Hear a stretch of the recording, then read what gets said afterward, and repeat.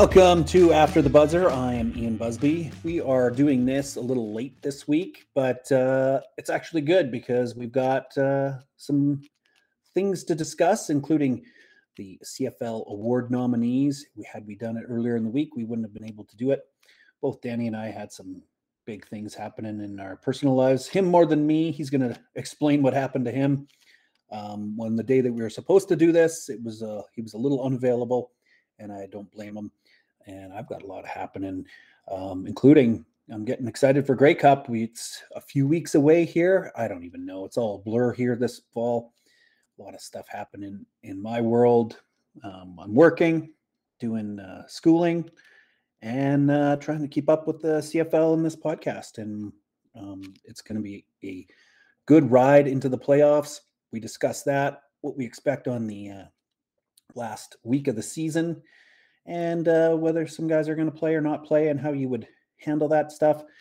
And then we cover off a couple other things. But one thing that we don't cover off is Randy Chevrier coming back to the Calgary Stampeders in a reserve role, just as an insurance policy. But I'm super excited for him, and I know he's excited. He's always ready and available to long snap whenever anybody needs it. And it's probably fitting that he's still with the he's back with the Stampeders instead of having his last CFL gig be in Regina. When I do see him again, I'm going to laugh about that. He can be back into the the good old red and white instead of the green and white.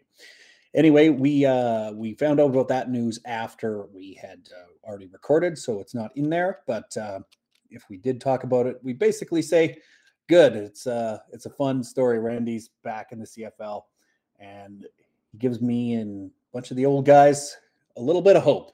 He's a little younger than me, but he's almost my age, and he makes me feel young. Of course, he's firefighter calendar guy now, so he's doing a lot of things that I don't do. But anyway, let's get into the discussion that Danny and I have, and we're going to start off with why we're so late in the week and recording. Hope you enjoy it. Have a great week.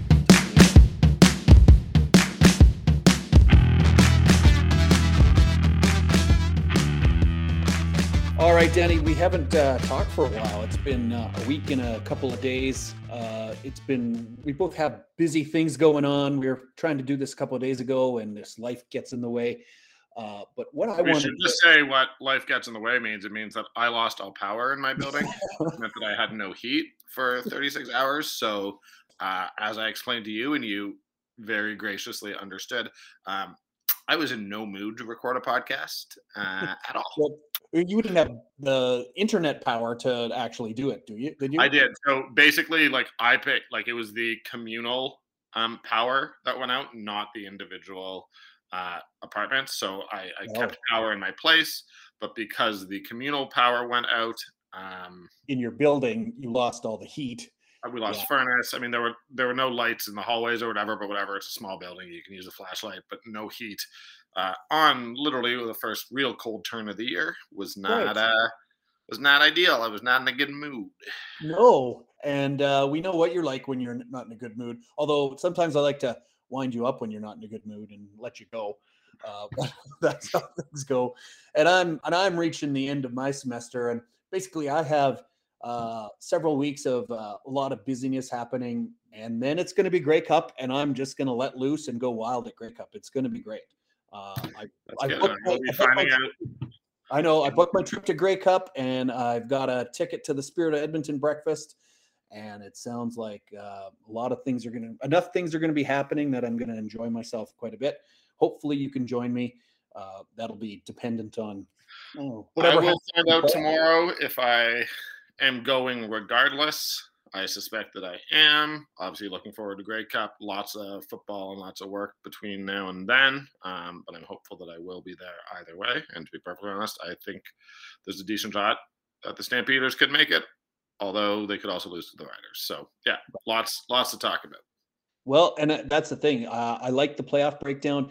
The awards night, I want to get to this first. The awards night is going to be on a Friday, and they're opening it up to anybody who wants to come. So there's no ticket you have to buy to go to awards night.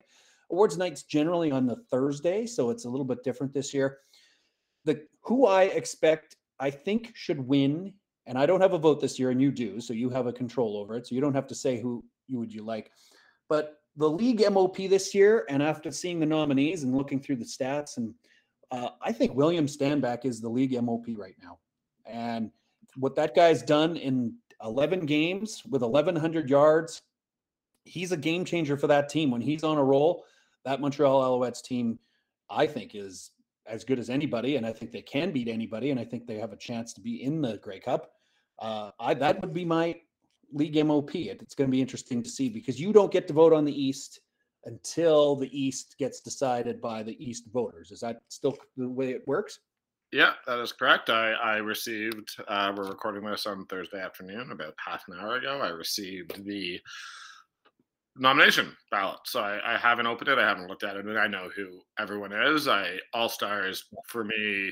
I mean, All Stars the one where it gets pretty interesting in a lot of spots. But I like Stanback coming out of the East. I'm fine with that. I mean, it's interesting. Like I'm having a debate. Like I honestly think Kadeem Carey may have been the best running back in the league this year, although I don't think that the majority of voters are going to vote for me. I recognize that I have certain biases there, but I think that if you add in his receiving yards, I think he's tied for the league in yards or in yards from scrimmage, and I think that Kadeem Carey is right there. So that's interesting. I mean, I obviously don't agree with you on MOP.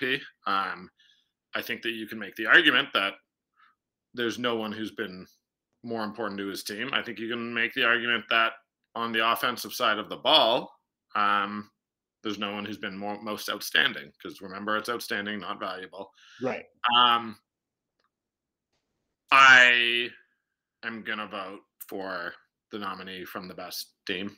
I honestly think that this Winnipeg team should win. So they chose Zach Collaros. I would have been perfectly happy if Adam Bighill, if Willie Jefferson, if Jeffcoat had been in there, I would have voted for any of them. But it sounded like there was a lot of vote splitting coming out of Winnipeg. So for those who don't know, the voters in each individual city nominate their team awards. So as Danny is one of those voters, I used to be one of them.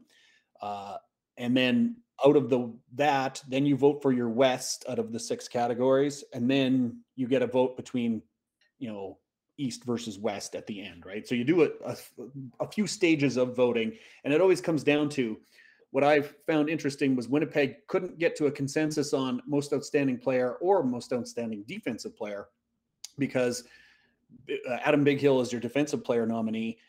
I couldn't argue against him, but you could also argue for Willie Jefferson, who I know some of the voters put as their most outstanding player. I would say he's just an excellent football player.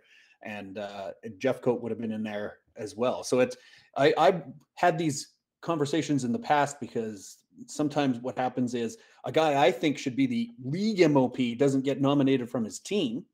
And specifically, it happened to me when I was voting in 2011. I felt that Jamel Richardson was the best player in the league that year. He had 1,800 yards. He carried that offense. He was Anthony Calvillo's safety blanket, basically. Calvillo had a fine year, but because he had the best receiver. And they nominated Anthony Calvillo as the most outstanding player on that team. Well, I said, well, if that's the case, I will be voting for Travis Lulay because I felt he was the second best. And it became a point of debate, and it's tough because Winnipeg it seems every time that they vote, they have a controversy over who they're picking, right? It's tough. There shouldn't be any controversy here. Like, look, I've said many times that I thought ultimately, like, I would have picked a Winnipeg defensive player in that situation, but like there's no robbery here. There's no real controversy. Zach Collaros has a great year. The team has lost 2 games, one of which, he didn't play in. So he didn't play in.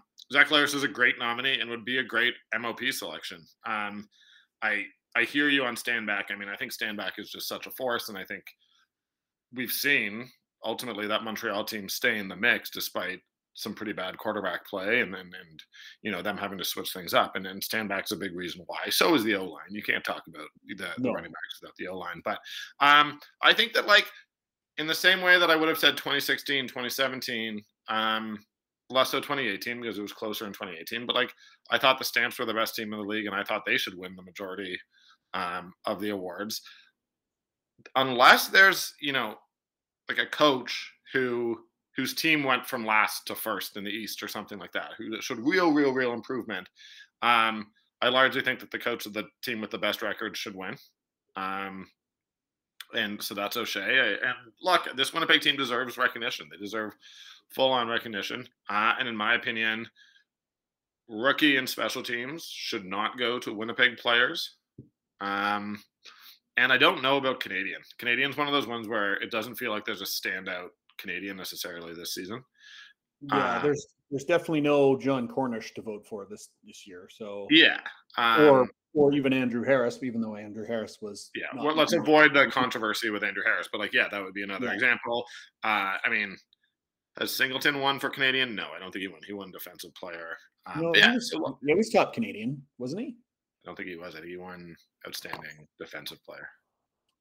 He was the best defensive player, but not the best Canadian? Oh. Yes, I believe that would have been 2017. As we both look to rush to. Yes. And I mean, honestly, and like Singleton's one of those ones where he qualifies as Canadian, but I understand voters not being super enthusiastic about voting for him as a Canadian. So yeah, Harris was 17, Brad Sinopoli 18, and then Henoch Muamba 19. Yeah, so it's Singleton never was, but he was top defensive player. That's interesting that it was spread out like that. Again, a guy who spent majority of his life in California, not considered a major. I think that the spirit of that award you give to a guy who came up through the Canadian football ranks, right? Yes, exactly. So, I mean, I like Stanback. It's controversial, and like it's one of those ones where it's funny. Like my counter argument is Winnipeg was so far and away the best team. Their best players should win. Like we're not really like diving into the numbers here. It's a philosophical argument, and I think like it's funny in the West Division right now. As I've said, I think Jordan Williams in BC gets rookie. Canadian, I don't know about. I will say that as one of the Calgary voters, as it turns out, there were 4 of us. I thought there were only 3. It was not relayed to me until afterwards that Greg Peterson also had a vote. I have no problem with that. I just didn't know. Oh, okay. We went with Derek Wigan as most outstanding Canadian, and that honestly is one of those ones where I don't care if he gets the nomination. It was good to reward a guy who has been exceptional this year as a leader. Put in a lot of good years too. He's put in a lot of good years towards this level. Yeah. And he just said, he's like, I'm not normally a guy who gets considered for this, so this is a real honor for me. And that there's a part. This is CFL awards. You're allowed to do that, and it felt good. And I honestly do think he was the best candidate for that particular one. But yeah, I just don't think we can complain in the end about Winnipeg basically sweeping these things. No. I think the controversial one in the West will be special teams. Saskatchewan, you're already seeing their media put the push for Brett Lauther. And I wouldn't take him over Rene Paredes. So there's no world in which that you can do that. So no. No. So consistent all year, and he'll get it, and then he'll lose to Dedmon for who will come out of the East. So it's like it's fun, and All-Star, we're gonna have to have all sorts of conversations about All-Star, because as much as I do think everything I'm saying about Winnipeg, I'm sort of flipping the coin on All-Star and saying it shouldn't just be Winnipeg players. Obviously, the question will be what happens with like a Big Hill versus Sankey, where like it should probably be Big Hill, but Sankey's got the numbers. Yeah, I know, and that's the thing. It's like, but then it's going to go back to he was the top defensive player on his team. He should be an All-Star. And half the time you end up getting a lot of these votes go to best story, right? And you can see why Zach Collaros is a great story. And when I covered the awards in 2008, and it was Henry Burris up against Anthony Calvillo, there was a weird narrative that just emerged that Anthony Calvillo was having a comeback. And I was like, coming back from what? He took the last month of the 2000 season off because his wife was dealing with cancer. It was like, so he came back and had a great year the next year. I don't know if it was necessarily his comeback. So, and Henry Burris was coming off an injury in the end of 2007, and he came back in 2008. So it just became a narrative and a great story, and that's what swayed voters. So it's I don't regret a lot of thought into it and has their reasons for voting. It's At the time, I didn't think a lot of people No, cared as much. I mean, to put a to just to give any listeners like the perspective from media, like I think that it's an honor and a privilege to have a vote. Um, so I try not to just vote for the Stampeders guys. I try to No, pay attention throughout the years. I try to vote for the guys. But what ends up happening is you end up worrying that in certain markets, and I'm not going to name which, they sort of all meet and come up with a consensus on who they're going to vote for and who they might lead off, and they're deliberately. And I don't know that that actually happens, but that's you sometimes get the feeling that's what happened, and that gets really frustrating.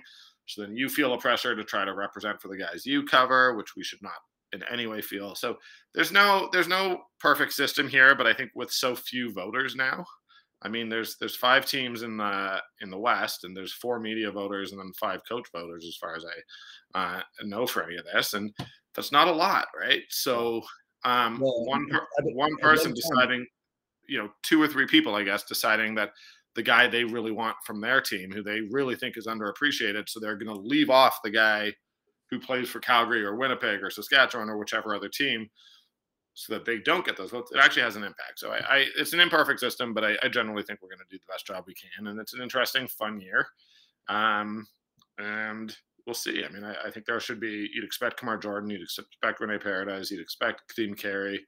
Um, I don't know exactly who else you're going to expect to be an all-star. I think Brandon Dozier absolutely should be on the defensive side of the ball. Mike Rose seems like an obvious candidate I too. honestly think Sean Lemon's had a good year, but there's no way he's getting past either of those defensive ends. I would like to see Sankey or Jameer Thurman get selected. And of the DB group, I think that they've really improved, but I don't know that we have one who we can choose. I'd love to see Raheem Wilson get recognized. I think he's done a lot, but he hasn't played one position all year. He's moved. So, all-star voting, this is all going to come. We'll be breaking down this controversy all over the next couple of weeks. You bet. Looking back at last week's action, we haven't discussed it. Is there anything of note other than the only thing that I looked at was you take out Coloros. Winnipeg's offense doesn't look that great, but I think a big piece there was Stanley Bryant and the other veteran Neufeld didn't play.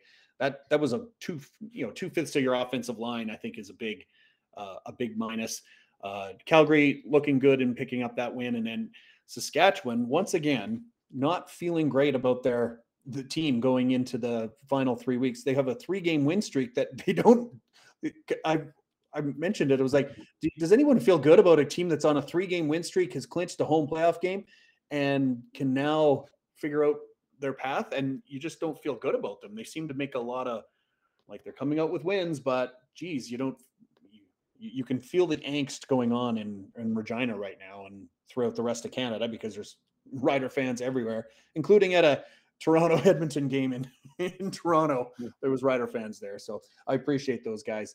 But yeah, what's your feeling about that situation, and whether they should be like taking this week as an obvious, we need to tune things up and get ready for the playoffs type of week? I mean, I think that's similar to the Stampeders, right? I mean, we're like, and I will get back to the Riders, but I do think that we're dealing with a Bombers Stampeders game right now where neither team fully, like, I think the Bombers can feel like they're a finished product, but they don't want to lose to the Stampeders and give the Stampeders more momentum. And the Stampeders just know that they're not the finished product, so they need to continue improving. So I don't think it's as simple as it normally is in terms of, oh, we're just going to rest our starters and keep them healthy. And I think that if I was the Riders, I'd have the exact same approach. I mean, I just don't think you cannot possibly look at post Labor Day, or at least post October 1st, and say that you think that the Riders are the second best team in the CFL's West Division. I don't think you can feel confident that they would beat the Stampeders. I think that they've struggled in games where you really wouldn't expect them to struggle. I also think that they're capable of turning it on, and I think that third game against the Stampeders, they put up a heck of a fight to get the win, and they fully are capable, in my opinion, of definitely being the Stampeders and potentially giving the Bombers a run. I don't find that offense is very dynamic. I think the defense tends to have sort of brain farts that really, really concern me. And like, I just don't know where they're great. I look at the Stampeders and I say, okay, your running back is like, your running game is great. Your passing game's not. The O-line has allowed the second fewest sacks in the league, so the O-line's pretty great. I I look at the defense, and I generally think it's great all over. I look at the Bombers, and I just don't see any holes. I don't Right. look at the Riders and say, this is your strength that you're going to dominate teams at. That you're going to win that battle no matter what. And I think that you need that in the playoffs, that thing that you can just go back to and rely on again and again and again. I think it's what the Bombers had with, we're going to put Caleros out for a couple, but we're also going to run the ball down your throats, and no one can stop our run game, especially when, we have the best running quarterback most of us have ever seen. So yeah, I think that's what won them in 2019, and their defense was so good. I just don't see where the Bombers are the best. I don't see where they're going to dominate anybody. You mean the Riders? The Riders, I apologize. Yeah. And I think that we're like genuinely seeing that, like, Cody Fajardo's name probably shouldn't be mentioned as the elite in the conversation with the elite CFL quarterbacks. At the same time, big caveat, I don't know what CFL quarterback this year has like really earned the elite quarterback tag. No. Well, and that's the thing. We had an up and down year from Bo Levi Mitchell, but we know he's an all-timer type thing. Michael Riley seems to be fading. Zach Collaros is good. Yeah, I still like. That's in the league this year. Yeah. When I was watching intently the East games over the last few weeks, and I do not find what is going on in Hamilton to be very confidence building. Jeremiah Mazzoli just looks very uncomfortable in the pocket, and his pressure awareness or pressure reactionness is just off. Like he'll like roll out early on a play when he doesn't seem to be having that much pressure, and just break down the entire play because of it. And I'm just like, this doesn't seem like the same guy that we saw 2 years ago or 3 years ago. I guess it was 2018 that he had his best year. And I just find that he's just quick and panicky. He's just not the same type of, what do you call it? He doesn't have the confidence in the pocket, and it just seems to be concerning to me. So the East, I've been watching closely because they're have a bit more of a race, and they still have a race right now. And that's why Hamilton would like to win and secure a home playoff game, and not have to worry about going into Montreal for that East semifinal. So Montreal's got the easier game on paper, but Ottawa will be putting up a fight as well. So this week does have a little bit left in. Well, no, I don't want to move on from that then. Do you start Dane Evans against the Riders? Well, I was surprised that we didn't even see him at all against Toronto last week. It's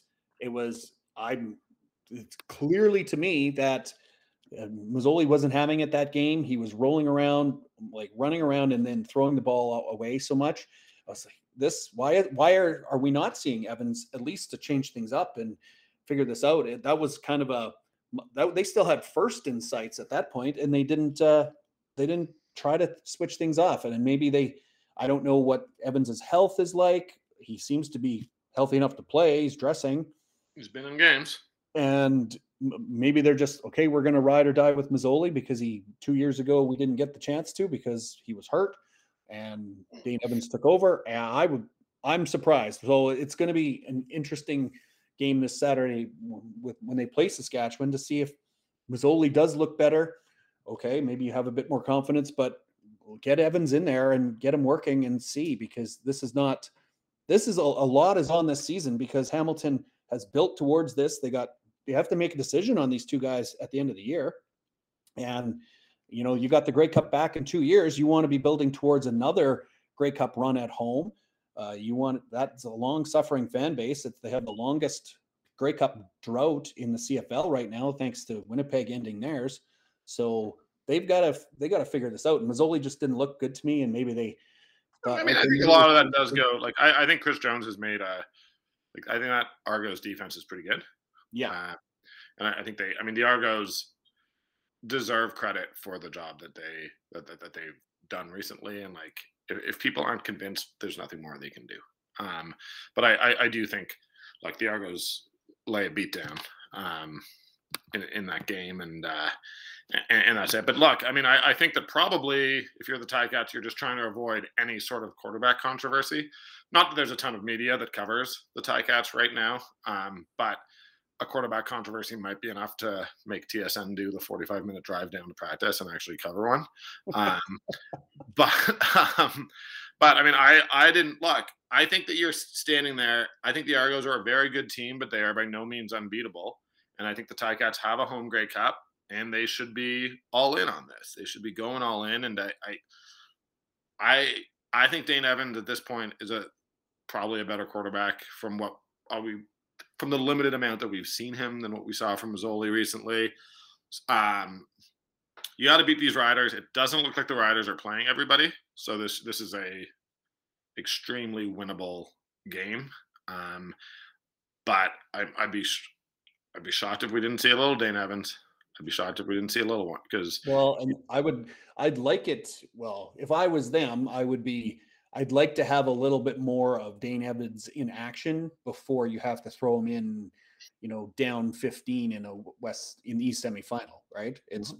That's where I would feel more comfortable if he played a little, get some confidence under him, like just get back into the whole rhythm of running the offense. And it's tough. Sometimes when you have two quarterbacks and you think, okay, yeah, we're great, we got a good tandem. But then as soon as one struggles, you want to see the other one. So it's not always cut and dried, right? So, yeah, I'm also fascinated. I just wanted to see. Apparently, Stanback hasn't played against Montreal again. Oh no, yes, he has. Sorry, he hasn't played against. Stanback has not put up great numbers against the Ticats. Okay. And that is going to be an interesting playoff. I mean, I think that Ticats D line is, you got Dylan Lynn in there. You got that's a very good D line. They're good at stopping the run. That's their strength. Yeah, so that's going to be an interesting one come playoff time. But you want to secure that home playoff date. I don't know. I get Evans in there if I'm them, but I've honestly, it's been a pretty crazy week, both in terms of trying to keep in touch, and I think that we will, as we sort of mentioned before, at some point, I feel like I at least need to address the Nate Hawley situation a little bit. So I do want to make sure that we do that. But it's been a crazy week, and I haven't paid attention to what's going on in Hamilton. They may have announced that Dane Evans is out with this week. Yeah, I haven't seen, but a must-win game. They kept Mazzoli in all last week, so. It's also so crazy, and sorry, this is just media talk, but Steve Milton is basically the media guy covering, does a great job, but it's just so interesting. Like the Eastern teams are not necessarily even. I think there's great reporters. I think Tim Baines in Ottawa, Herb Zurkowski. I think Post Media in those two markets does a great job. But Toronto, Hamilton, you just it's such an advantage that they don't have media kind of tweeting out who's playing in every spot. Well, they have old school guys like the guy who covers in Toronto. I think he's still not on social media, and the Hamilton thing is still not it used to be bigger when Drew Edwards was covering it daily and he was very on top of things, but they don't. Milton does things differently, and he's a Hall of Famer, old school, and I can't wait to see him in a few weeks. So, Milty, we're going to be having drinks. And you also, I will say that if I was in a market where I was the only person doing it, I don't know, I might not tweet out every bit. I might save stuff for my copy, because I have to beat the guys here in Calgary to Twitter, right? But then the second I do that, TSN, which is never a practice, 3 Down, which I'm not even knocking 3 Down for not being there. They have a different type of coverage, and I respect that. Yeah. And I honestly think they've done a pretty good job with most things this year. A lot of respect there. Not talking about 3 Down, but I'm conscious of I tweet something about the lineup that's juicy, right? Before I have a chance to write it, it's probably going up on one of those stories, and they give credit, or 3 Down does, so no problem there. That's how the game works. But if I'm Milton, oh my God, no one else is going to tweet what the information is. No, why not just save it for my story so more people read it and have to support me financially instead of getting everything for free? Exactly. In that said, do you know how much Zach Collaros is going to play this week, if at all? No, so there was Darren Bombing tweeted that Collaros should start. There would be a number of guys who are not in the lineup, so it's not as simple as like they're not playing anybody. Um, but my impression is Claris is playing. I'd be shocked if he played the whole game. I think Bo Levi Mitchell and him will probably both get a quarter, Right. um, or maybe even the first half. But what Bombing's tweet said, I was pulling it up and vamping a little bit there so I could see it. In question are Jeff Goat Jefferson, Nichols, Bailey Briggs. So like there, and I think that same thing with the Stamps. Like I'd be shocked if we see Mike Rose play. So Right. their defensive tackle, most outstanding defensive nominee, like Mhm. limped off the field, stayed down for a while at the end of the BC game. Yeah. You want to beat the Bombers. You don't want to beat the Bombers so badly that you're going to risk Mike Rose. No. So yeah, it ultimately you do want to come out of this game with some momentum, whether that ends up in a W. It doesn't have to necessarily be that way. You just want to feel good about your team going into the final, ending the regular season. It's always been interesting because the Stamps, when they've been really good and dominant, they've had these times where they get into the final few games of the season and they lose them.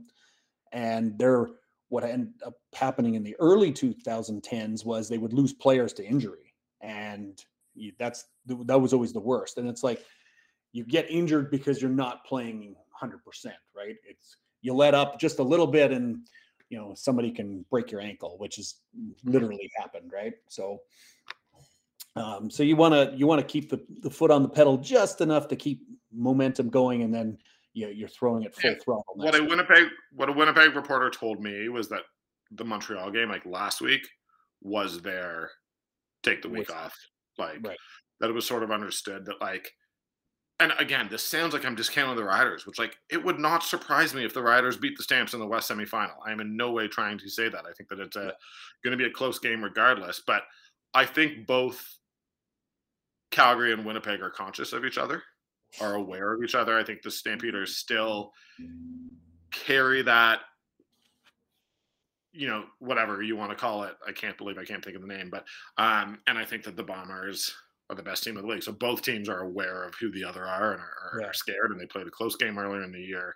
So Well, it was two years ago this month that they came in here and wiped the floor with them in the playoffs, right? So it's very familiar. and and the Stamps eliminated the Bombers in the West Final, I believe, the year before that, right? Yes. So Both games I was at the previous year was not as bad because it was a Stamps win and it wasn't as cold. and what's curious, and I believe that I'm right about this. I believe that neither the Stampeders or Bombers have a player who has played for the other team previously. Um, Interesting. Yeah.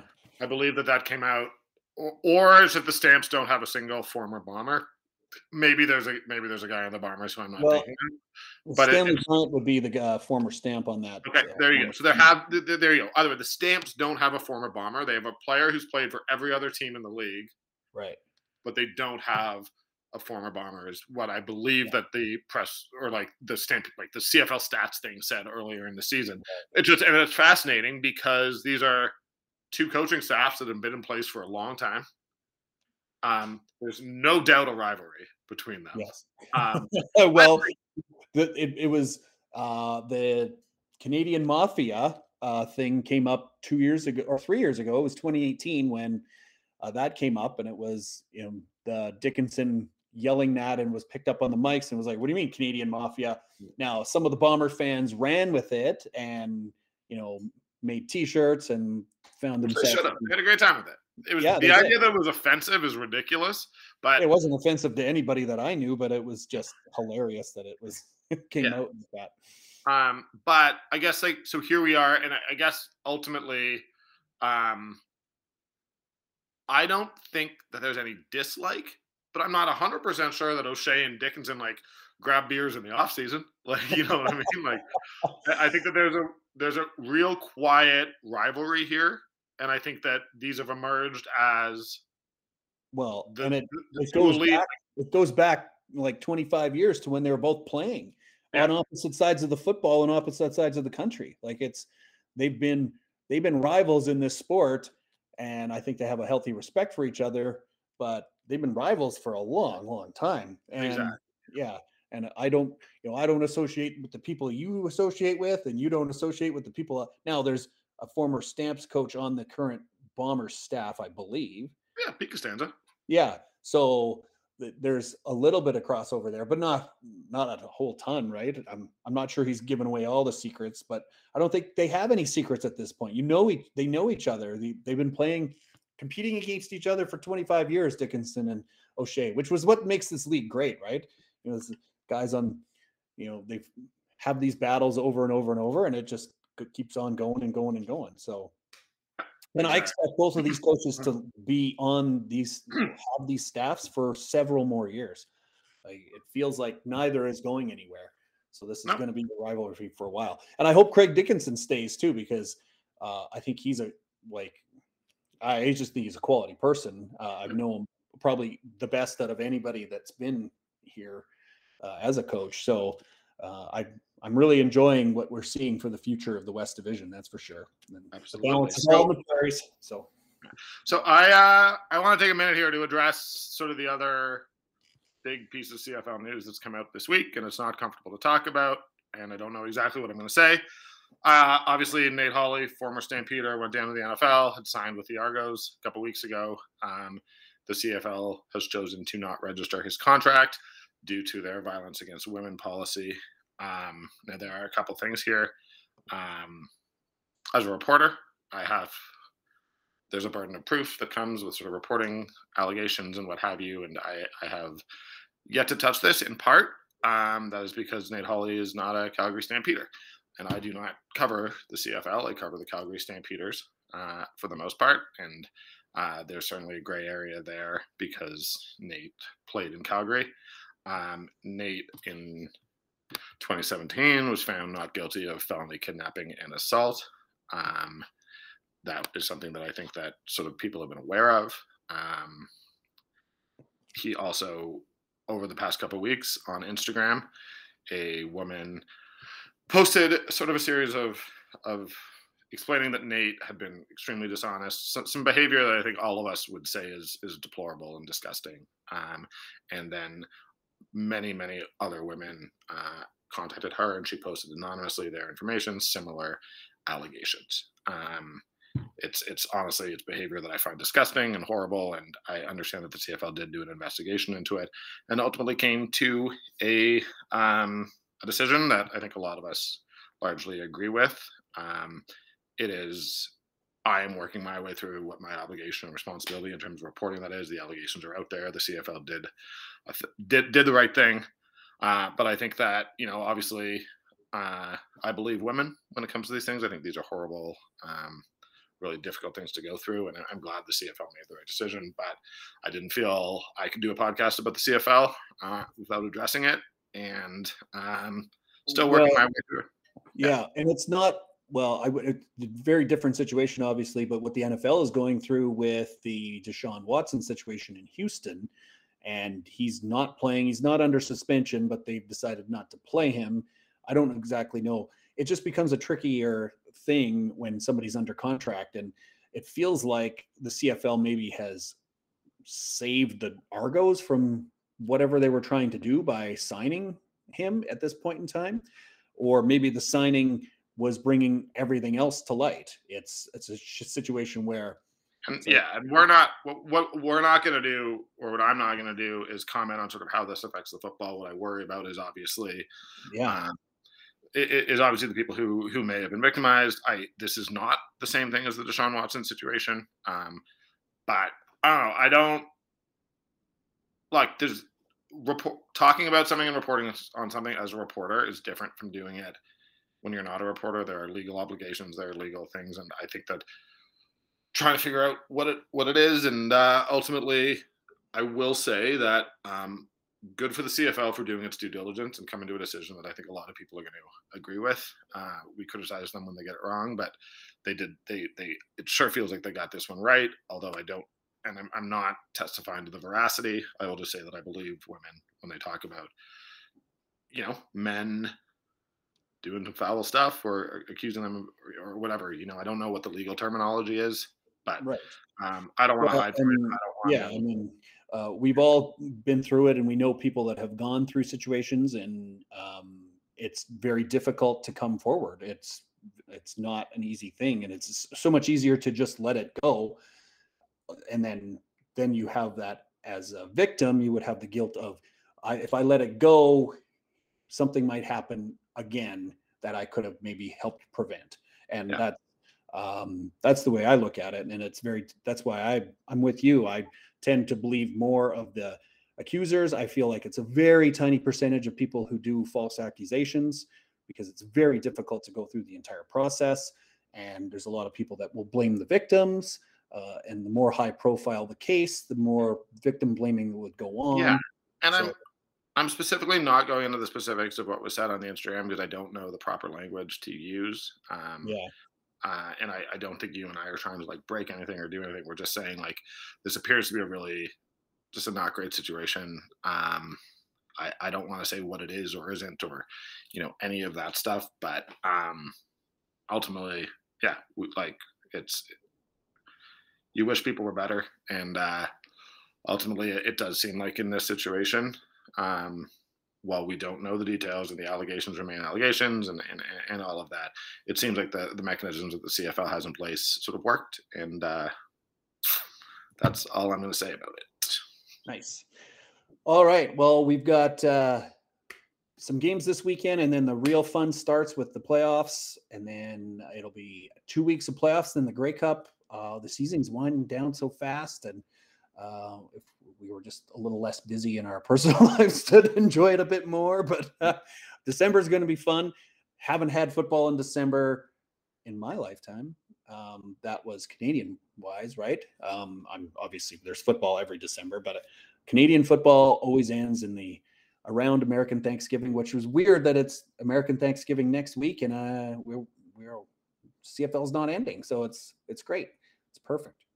But until next week, Danny, I'll let you go, and we will try to do this earlier in the week next week. I think if you have your power going and your heat, then we'll be able to do this on Tuesday, hopefully. So, I mean, it allows us to look forward and back instead of just look back. So it's not the worst thing doing it. But we know what's going to happen. It's Saskatchewan versus Calgary in the following week. Calgary versus Winnipeg this week. Good football. I'm going to enjoy it, and got to figure out who I'm betting on. So